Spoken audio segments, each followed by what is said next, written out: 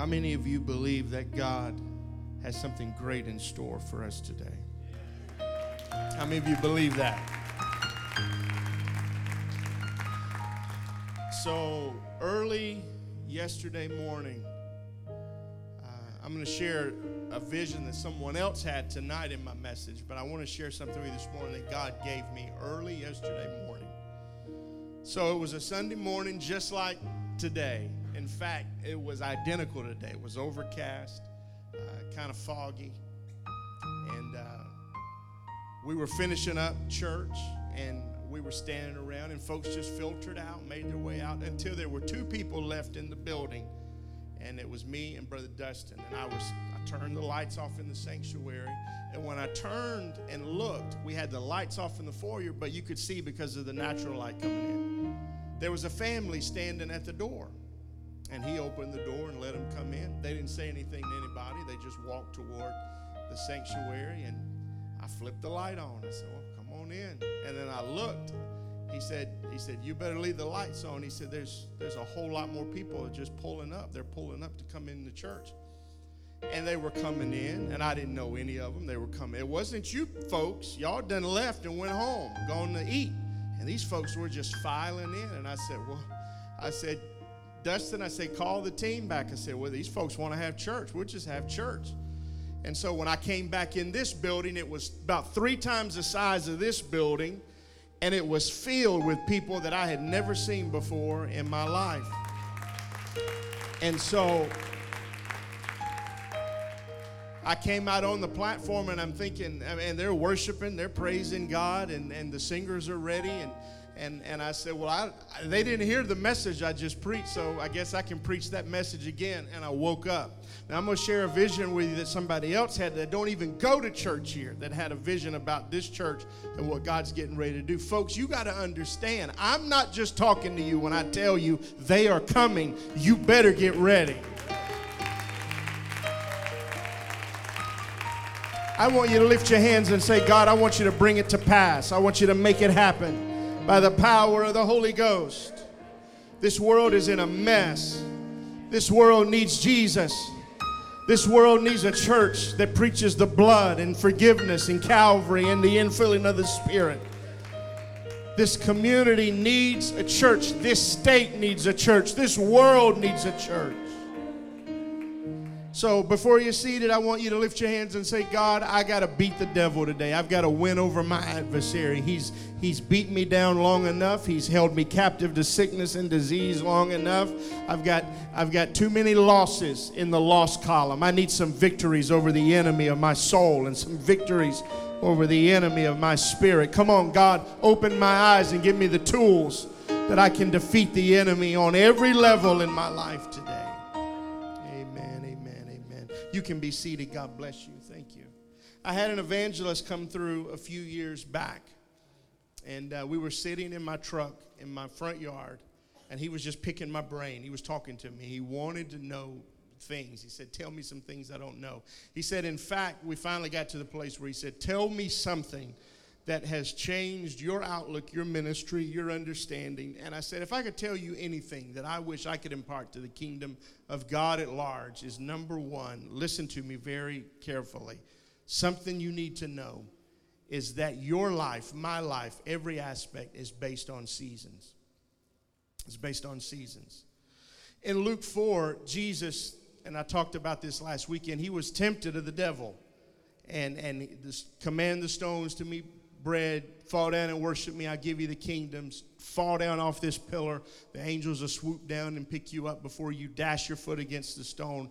And the word of God says that he resisted the devil, and it's something so profound in Luke 4. It says, and the devil departed from him for a season. He's not going to leave you alone very long. You can defeat him, but he will come back. He will return, and you're going to have to tangle with him again. And the things that Christians need to understand is that life, my life and your life, is filled with seasons. There are seasons of attack. There are seasons of peace. There are seasons when you lack resources. And there are seasons when you are full with prosperity. And most people never understand the process of seasons. Churches go through seasons. Marriages go through seasons. Individual lives go through seasons. And we never grasp that and understand it. We go out and we make obligations when things are going well, when we've got a job, a lot of money in the bank, everything going well. And you go out and make obligations when things are going well with no thought to the fact that there will come a time when you're not making as much money as you're making right now. Life is filled with seasons, and smart people understand that no matter what's going on in my life today, come on somebody, it's only for a season. I cannot declare that to you enough, that life is filled with seasons. There will be times when it seems like God is blessing you and every prayer that you pray seems to be getting answered, but then you're going to have dry seasons when times are lean and your prayers don't even appear to be heard by God. That is a season that you will go through. But you have to understand this about God, is God is trying to develop an attitude and a culture in people that you will remain consistent regardless of the circumstances in your life. That you will be like Job, whether I have it or whether I don't have it, I'm going to praise his name. I'm going to be faithful to the house of God. I'm going to give when I've got money. I'm going to give when I don't have much money. I'm going to be faithful in every season. So let me help you. The culture that I've tried to create in this church over the last 14 years is I've tried to create a culture that teaches you the value of consistency. I've tried to create a culture, and so let me just draw an inference, an example, if I may. Shouting, for instance, and this is a shouting church. We shout, we dance, we run, we leap, we shout, we spin, we turn. But I want you to understand something about that, is I don't want you to ever think that shouting is any kind of gauge or metric or measuring stick for your closeness or your walk with God. It isn't. Shouting is shouting. But when it comes to your walk with God, that is a shallow measuring stick for your spirituality. Because your shout is no good if when you walk out of here and walk out of your shouting experience, you can't walk straight and uprightly before God. Thank you for that rousing affirmation. But it's the truth anyway. If your Holy Ghost is only good for a run or a dance, but it doesn't affect your walk, then I'm sorry, you don't have much Holy Ghost. Because what I want to preach to you is worship, because worship is deeper. Worship alters you. Worship is me in the presence of God, seeing God like Isaiah, high and lifted up, his light and his grace and his power. In these moments, they will change me. I don't care how well you shout, how well you dance, how many laps you can make around this church before you get tired. How are you living after the church service is done? Is there a consistency in your walk with God? Now, y'all should have stayed home this morning and slept in. These moments produce consistency. And John, run. Charles, run. Wendell, run. All you got, y'all run, because I know y'all are living the life when you walk out of this place, that you're not fakers and frauds and imposters. You really do love the Lord and you really do serve God. And that's what we want. These moments produce consistency. The reason worship is different is Jesus said that worship is spirit and truth. Worship is, God, I'm thankful for what I'm feeling in the presence and the power, but I don't just want my heart to be moved. I want my heart to be turned. You see, we're very good at letting God move us, but we are awful at letting God turn our lives and turn our hearts and turn our postures in the direction that he wants us to go. It's deeper, it's consistency. And so one of the things that we are going to have in order to mature and grow is we're going to have to start winning some of these battles that we're losing in our lives. We are going to have to move and turn the tide against the enemy. And we've got to enter into these trials and battles with the enemy and not come out with black eyes and lacerated lips, but we got to come out victorious with our hands in the air and our spirits lifted up. And one of the ways I know that I'm in a spiritual battle and an encounter is this: when I sense and see that there's an increase in a particular area of challenges, then I know that's a demonic attack.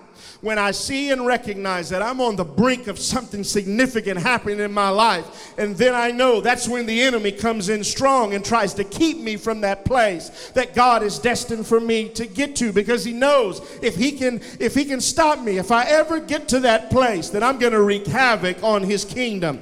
How many of you know when you're just about to reach it, when you can sense and smell the anointing and victory in the air, when you sense victory is about to come, then get ready. The devil's going to show up with your victory, and he's going to try to push you back into the corner and the cave that you just came out of. The Word of God says, don't think it's strange concerning the fiery trial, which is to try you. That God has been prepping you, and just about the time it becomes a reality that Satan will intensify his efforts to try to distract you and pull you away from that thing that God is ready to do in your life. Anytime the devil intensifies his efforts in my life, I know I need to pray harder, because I'm almost to a breakthrough.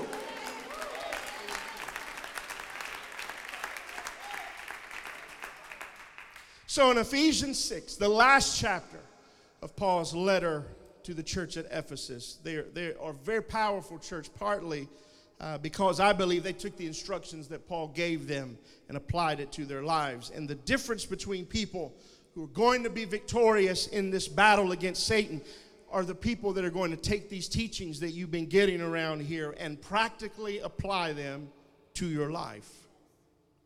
Some folks are just going to dismiss it. They're going to come to be entertained or just hear. It's not significant to them. They don't interface this into their life. But a handful of you are really tying into what I'm saying right now and saying, I'm tired of being beat up by the devil. I'm tired of the devil winning. I'm tired of being defeated in this area. I want to overcome Satan in this particular area of my life. And so how many of you know that the strongest, the most capable, the smartest among us still have the potential of being tricked by the devil? He can still trick you. So Ephesians 6:10, finally, my brethren, be strong in the Lord and in the power of his might. Put on the whole armor of God, that you may be able to stand against the wiles of the devil. And what I'm going to teach you over the coming days, over probably many lessons, we're going to dive into this, that in order for you to reach God's potential for your life, it's going to require discipline. It's going to require discipline. When somebody starts a diet, how many of you have ever started a diet? How many of you have ever started a diet? How many of you have ever finished a diet? The hands will probably go down. Started a diet, hadn't quite finished. Yeah, how many of you started a diet and before the day was over, you finished your diet? How about that? That's probably more apropos. The first thing somebody does when they get ready to start a diet is they get the Twinkies and the fat foods and the Oreos and the Dr. Peppers and the sweet tea that's thick like syrup. They get that out of the. How many do that? When you get ready to go on a diet, you got to get the cookies, the cakes, the candies. You got to get all of that bad stuff out of your house, because you're going on a diet, and you know yourself that when you hit that snack attack hits you at about 9:30 and you're sitting on the couch and it just gets all over you, man. It's just, and you go in that kitchen, you know that there's a weakness embedded in you. You're not going to go for the celery and the broccoli and the water. You're going to go for the Twinkies, the Oreos, and the Dr. Pepper. I figured somebody would be running around the church right now because I'm preaching so good. Here's the problem. If you get all that stuff out of your house, everywhere that you go, there's going to be, if you stop to get gasoline, guess what's in there? There's Cokes and Twinkies and Little Debbie cakes and Hostess, and all that stuff is in there. And even though it's out of your house, Cooley, that you still get tempted. And what happens is, even though it's not in your house, you leave the store with a 20-ounce and a Hostess cake, and you go out there and you wreck your diet, and it's all over before it even gets started. So what you got to understand, in order to finish that diet, you've got to have enough discipline in your life to withstand it everywhere. It's not enough to get it out of your house. You got to be disciplined enough at your job. They've got little vending machines that they don't put healthy food in the vending machine. So you got to have discipline to withstand it everywhere that you go. Here's the problem. The devil has placed sin, temptation everywhere. It's within arm's reach everywhere you go. It's on every billboard. It's in every ad. It's on every commercial. It's in the newspaper, the magazine, in every store that you go in, what you listen to, what you watch. It's even in the palm of your hand. You can't even answer a call without an ad or something popping up showing you a temptation in your life. And if you don't learn the discipline of putting on the whole armor of God before you even leave your house, I don't care what kind of prayer meeting you have at 7 before you leave, when you walk out that door, you've got to have the whole armor. You got to have it on your head. You got to have it on your heart. You got to have it on your hands. You've got to have it in every area and aspect of your life. And if you don't learn the value, you will not survive. You will not thrive. You will live with the devil's foot on your neck in perpetuity. It will be passed down to your kids. It is the fact of being disciplined in your life. And every day you wake up and you got to put it on. Nobody can pray. I can't pray the whole armor of God on you. I can't lay hands on you and activate the whole armor of God. You have to get up every day and make a disciplined, conscious decision that this is what I'm applying to my life. It's a practical application that you have to do. How many of you pray this before you even leave your house? God, guard my mind. God, guard my eyes. Guard my tongue. Tell your neighbor, you got to be disciplined. You've got to be disciplined. So put on the whole armor of God, that you may be able to withstand the tricks, the wiles of the devil. The devil is a trickster. He's full of schemes. He's full of plots. And the problem is he's been tricking people with the same mess for thousands and thousands of years. And it seems to me that we ought to be smart enough by now, because we saw it right in our own homes. How your daddy failed, how your mama failed, how your grandparents failed, how your cousin failed, your coworkers failed. And we ought to be smart enough to say, I'm not going to do what they did. But unfortunately, somehow we think we can break the rules and it doesn't apply to us. That I can do the same thing that they did, but the consequences won't happen to me. That's how we get tricked. You know, I could go out there and climb up on top of the roof and jump off this building. Saved, sanctified, and delivered. With my hands raised, talking in tongues on my way down. But how many knows when I hit the ground, there's going to be consequences, repercussions, and trouble. You cannot make bad choices and let the devil have free course in your life and not have repercussions and trouble and struggles. He tricked Eve. He tricked Adam. He tricked Samson. The Bible says we ought not be ignorant of his devices. We shouldn't be ignorant to the tricks that the devil uses against us. So he said, put on the whole armor of God that you may be able to stand against the wiles, the tricks of the devil. Watch this, verse 12. For we wrestle not against flesh and blood. It's a wrestling match.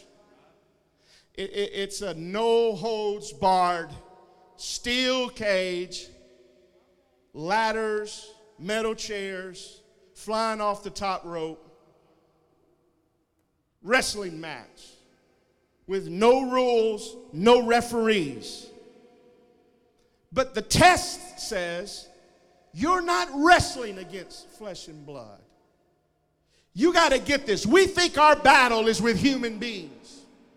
We think our battle, the fight is not with your spouse, it's not with your boss, it's not with your husband, it's not with the person on your pew, it's not with your family. Your battle is not with flesh and blood. I don't know how to help people understand this. The real issue is not the person you're arguing with. It's the spirit behind the person who's influencing the events. You are wrestling with the wrong foe. Watch this. when Simon Peter pulled Jesus aside after all this talk about crucifixion and going to Jerusalem and hanging on a cross, Simon pulled him aside and said, "Far be it from thee, Lord. We will not let this happen to you." Watch what Jesus did. He could have scolded Simon. He could have pulled Simon aside and rebuked Simon for what he said. He could have given Simon a Bible study and a lesson. But watch what he did. He looked right in the eyes of his number one disciple, the CEO of his coming company and organization, and said, "Get thee behind me, Satan. You savor the things of God, men, and not the things of God." He knew it wasn't Simon doing the talking. It was the Spirit that was influencing Simon. And you got to understand, Jesus knew, I'm not wrestling against Simon. I'm wrestling against a devil that's influencing him.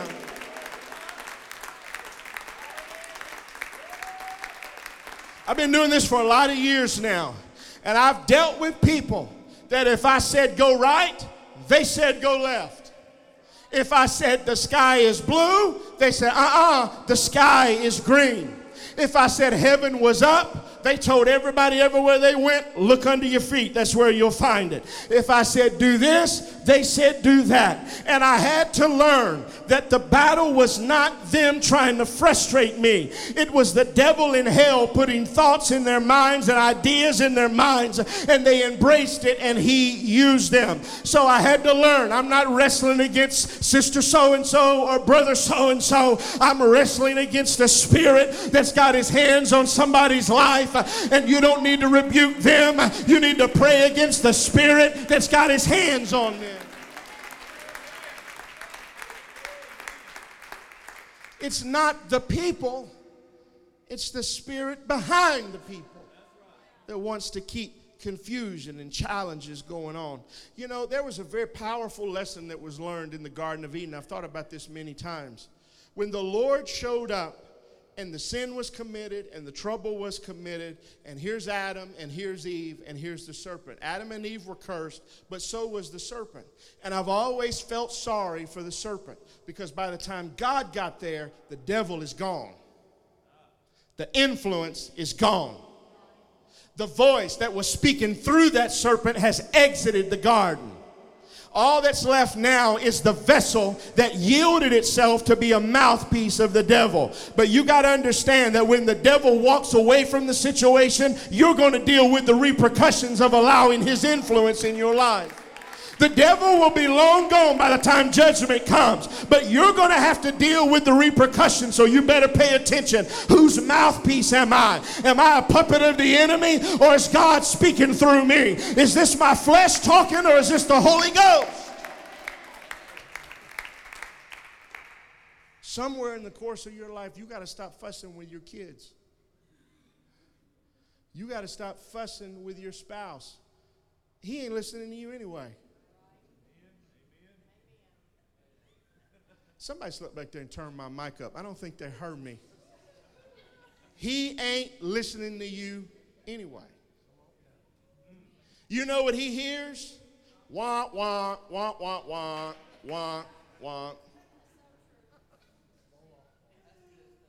Man, they don't know it, but I am preaching right now. I'm preaching better than you're saying amen right now.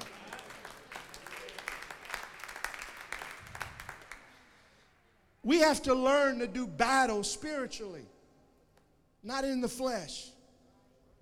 We have to study who we are fighting. We have to develop a strategy. It's not flesh and blood. You are fighting a devil, a spirit. Now, my mother could not logically convince my dad to change his drug and alcohol abuse when I was a kid. And they had a lot of fights and a lot of fussing and a lot of, I'm going to sleep on this end of the house, you sleep on that. They had a lot of that. But when she decided, he's not the problem. The spirit driving him and controlling him is the problem. And she started praying and fighting the spirit that was holding him and started doing battle in the realm of the spirit. God came on the scene and changed him. Can I tell you, your situation is not going to change until you figure out, I'm not fighting him. She's not the problem. The problem is the spirit.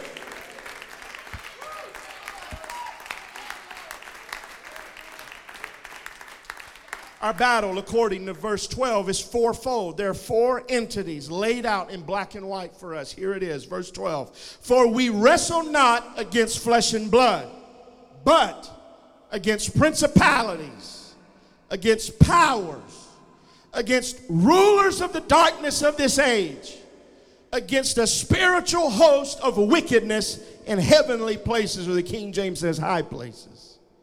So we have to learn to do battle in four areas. Watch this. Number one, here's what they are. Principalities. What is a principality? I'm glad you asked. It is a prince over a pality. That's deep in the Greek and the Hebrew. I know you're laughing, but that's what it is. Watch. Hear me now. Principalities are demons who have rankings. They have been ranked. They are ranked demons. Now, what you got to understand is that just like God created his kingdom with an authority structure, the same way the devil replicated in his kingdom when he saw as an angel in heaven and learned from God that God created his power structure, the devil created his spiritual hierarchy and the demonic realm. I taught you a while back that you can spend all your time battling against footmen devils. Devils that are low ranking, they're just infantry, they're not skilled in any area. I'm talking about, how many have ever fought car won't start devils? Refrigerator went out, devils. Flat tire on the way to work, devils. Headache, devils. These spirits have one job in the devil's hierarchy: to keep you tired, worn out, frustrated, and angry. And there are a billion of these little devils running around, and they're going to mess with you every day of your life. But if you want to advance in the kingdom and the work of God, you've got to get to the place where these demons don't even show up on your radar. You've got to conquer principalities over entire areas. If you want the kind of revival that God's called us to, we got to put these footmen devils under our feet, and we got to move on to a higher power structure. Let me break this down. I won't stay here long, and I'm not saying there are three devils, but there are definitely three spirits, and you need to write this down. These are three spirits that until you conquer them, you will not have lasting and consistent victory in your life. All of the devils, all of the spirits that you're going to have to defeat fall under three categories in your life. Are you ready? Number one, moral impurity. Now watch this. Morals are impure. Immorality. The spirits that fall under this category and hierarchy are lust, perversion, adultery, fornication, the alphabets, you know, L, G, B, T, Q.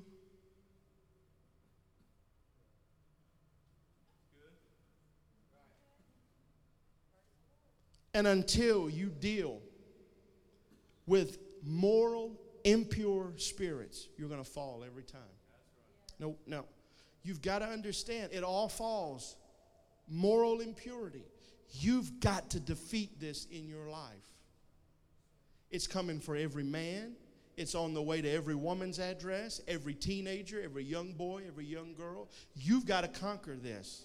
And you can't pray this out. You can't cast this away. These are works of the flesh. You have to crucify works of the flesh. I've had young boys come to me, young teenagers, and say, "Brother, I want you to lay hands on me and cast out the spirit and desire for young girls." And I say, I can't do that. God put that in you so you can find a wife one day. He's not, you've got to learn, when we talk about discipline, you've got to learn discipline in this area of your life. You know what the Bible said about fornication? It didn't say grab a Bible, stand there and quote scripture at it. It didn't say cast it out. It didn't say rebuke it. It said turn and run the other way. Flee fornication. You don't stand there and talk in tongues over it, pray over it, plead the blood over it. You go the other way because you've got to crucify this in your life. So number one, moral impurity. Number two, you're not going to understand this until I explain it. The spirit of bitterness. This is a massive deal in the church. According to Hebrews, bitterness begins as a root beneath the soil. But as it grows and sprouts, it just doesn't defile you. It defiles everything connected with you. It defiles your marriage, your kids, your finances, your friends, everything in your life. When somebody hurts you and you get bitter and you can't stand that person, and when you see them calling you on the phone, you send it to voicemail. You don't answer their text. You don't want to have anything to do with them. You have not forgiven them for what they did. You have opened up an avenue. No, you've opened up a 12-lane interstate for the enemy to torment you, control your life, and keep you under his thumb. You don't know how many people in the church right now are dealing with what somebody said, what somebody did, how somebody responded to them, how somebody didn't pay attention to them. How many people are dealing with these spirits in their life because they have allowed bitterness to get a hold of them. When somebody's bitter, you can't make them smile. You couldn't tickle them and make them laugh. You couldn't tell them a joke and make them laugh. Everything in their world has been contaminated with bitterness. And you'll never do right by them. You'll never make them happy. You will never be able to see them used of God because they're bitter. And you got to conquer that in your life. Why do you think Jesus talks so much about forgiveness? Because of this spirit of bitterness. Number three, so we've got moral impurity. We got to deal with that. Spirit of bitterness. And number three, this is the dangerous one. This is the one that you can have the Holy Ghost and be living right in every area of your life. And if you're not careful, this one right here will be the one that will cause you to be lost. Are you ready? Number three, temporal values. Temporal values is when you have made things more important to you than God. When your values are skewed by property, possessions, money, and anything that doesn't possess inherent eternal value. That is a person that is driven by things that do not last.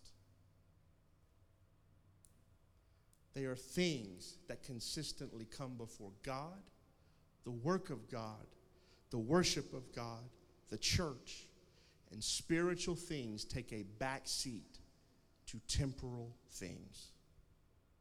They don't have an eternal mindset. They have a right now, present day mindset.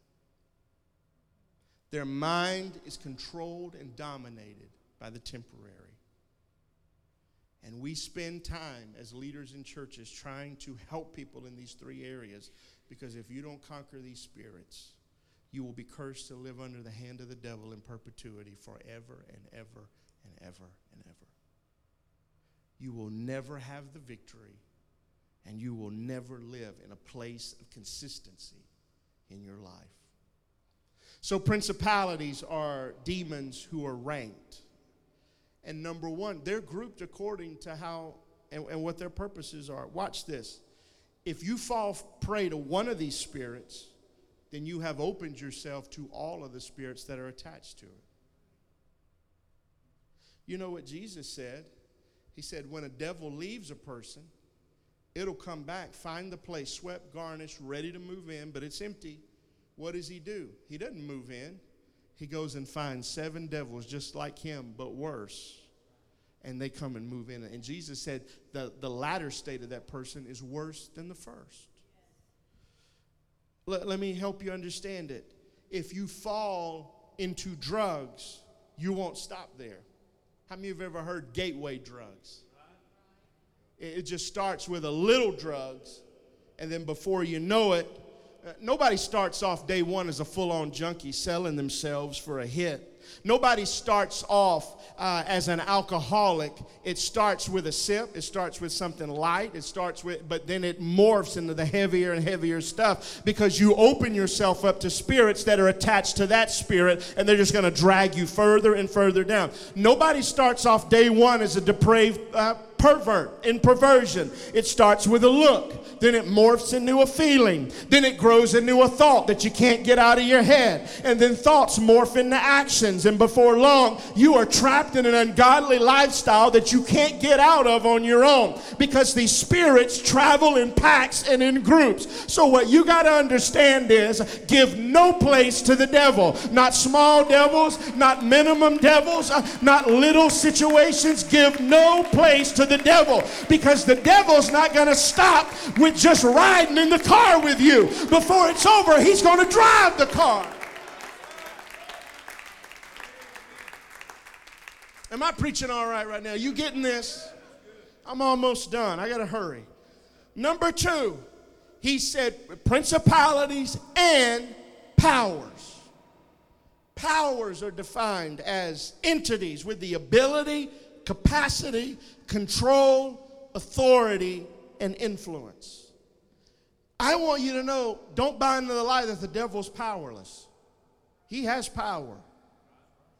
The devil can do supernatural things. The devil can get you out of a wheelchair. In the last days, the Bible said that the beast who worships the dragon is going to be able to call fire down from out of heaven. He's powerful. He can function with power in your life. He doesn't have all power, but he has power. We are wrestling against power. He has capacity and control. In fact, principalities and powers, again, to my earlier point, are often linked together in Scripture. Look at Romans 8:38. Paul said, "For I am persuaded that neither death, nor life, nor angels, nor principalities, nor powers, nor things present, nor things to come, nor height, nor depth, nor any other created thing shall be able to separate us from the love of God, which is in Christ Jesus our Lord." They are often linked together. They work in tandem. Now, I can't finish this today. You're going to have to come back tonight to get the rest of this. But hear me. I got to drive this point home. This is where we're going to stop. Here's what I want you to see as I'm closing. That according to this scripture, it doesn't matter. That they are linked together, but it doesn't matter. Height, depth, angels, principalities, power, whatever comes, none of these things, Paul said, can separate us from the love that God has for us. That's so important for you to know as I close today, because the devil wants to make you think and understand that God doesn't like you and that God doesn't love you. And it's important for you to understand today that Jesus does love me. That in spite of what you've done, no matter how you have fallen, no matter how often you have done it, no matter how messed up your life may be, you need to know that you don't have to get good to get Jesus, that Jesus will take you just as you are. I've heard people say over and over again, well, I'm going to come to church when I get this fixed, and I get this corrected, and I get this done. And when I get this fixed, then I'm going to come give my life to God. You've got the cart before the horse. You need to understand that if you could have fixed this stuff, you'd have fixed it a long time ago. What you need is the power of the Holy Ghost on the inside of you to set you free.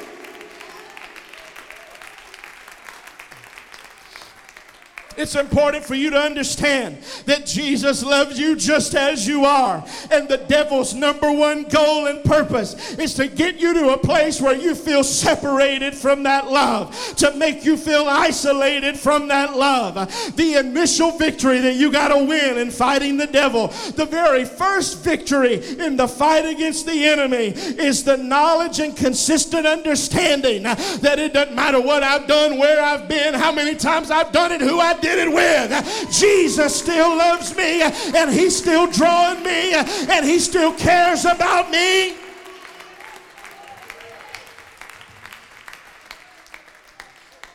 John, the hardest understanding, spiritual understanding that I ever came to was the understanding that God loved me, that God cared about me, that He cared about my life. When people walked away and people didn't love me and people didn't care about me, Jesus stepped in and loved me when I was in an unlovable situation. He cared about my life. He cared about my future. He cared about my destiny. Have I done things that would have made Him walk away? Sure, I've done things that God should have walked away, but He didn't walk away. He kept loving me and reaching for me. Had He not abandoned me, had He not kicked me to the curb, He never forsook me. Have I done enough for Him to forsake me? Yes. Have I done and said enough for Him to walk away? Yes. But the fact is, He didn't, because He loves me just as I am.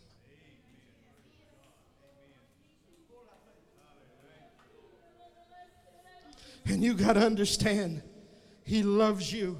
How many will raise your hand right now and testify just with a signal and a sign that I should be dead, but God spared my life? I should be 6 foot under in a grave in a vault somewhere, but God loved me and He protected me and He spared me. The devil has power. The devil has rank demons. The devil has strength, but he doesn't have enough demons, devils, imps in hell to take my life out of God's plan and to take my life out of God's hand. He is on my side. He is fighting for me, and it doesn't matter what comes against me. It doesn't matter how high it is, how deep it goes. It doesn't matter if it's a principality or a power. It doesn't matter if it's my past or my current situation. It can't separate me from the love. That's it. It can't separate me from the love of God. Lift your hands right now and praise Him for that immutable, unchangeable fact that God, He loves me. He loves me. Now, I don't care how you walked in here. He loves you. I don't care what inconsistencies have come to bear in your life. He loves you in spite of those inconsistencies. The Bible says you might find somebody that would die for a good man. If you looked hard enough, you might find somebody that would give their life for a righteous person. He said, but this is the love of God, that while we were yet sinners, He loved us. He died for us. He reached us. He loved us when we were unlovable. And so as we close out this service today, here's what I want to do. I just want us to reciprocate, to turn again and show our gratitude for how He has loved us, kept us, provided for us. Would you lift your hands and say, God, I'm not worthy of your love. I've never done anything in my life that merited your favor. But you loved me anyway. You loved me in spite of my sins, my failures. If you want to climb out of that pew and walk down to this front and just get closer to where He is and lift your hands and say, God, I just want to say I'm thankful for the way you have made for me. I just want to let you know today that I wouldn't be here were it not for you, your love, your mercy, your power, your gracefulness, that you have just so abandoned your love toward me. You're just reckless in your abandon toward me, that you care about me even when I am unlovable, when I do things to make you turn your face in shame. You never blush. You never kick me to the curb. You never abandon me. You love me. Come on, let's just reach out to Him right now and say, God, I'm thankful that even in the height of my failure and sin, that even while I was in a pig pen in a far country and I'd wasted everything you'd ever given me, you loved me and you accepted me and you called me. Come on, let's just raise it up right now. Let's raise it up right now. Let's raise it up right now. Come on, there are too many of you in here that think you merit the love of God. You think that because of your last name and the money in your bank account that God ought to be thankful to have you in church today. But what you need to understand, that He holds your heart in His hands. He holds your life in His hands. And at any moment He could snuff your light out. You need to give your heart to Him with everything you have today.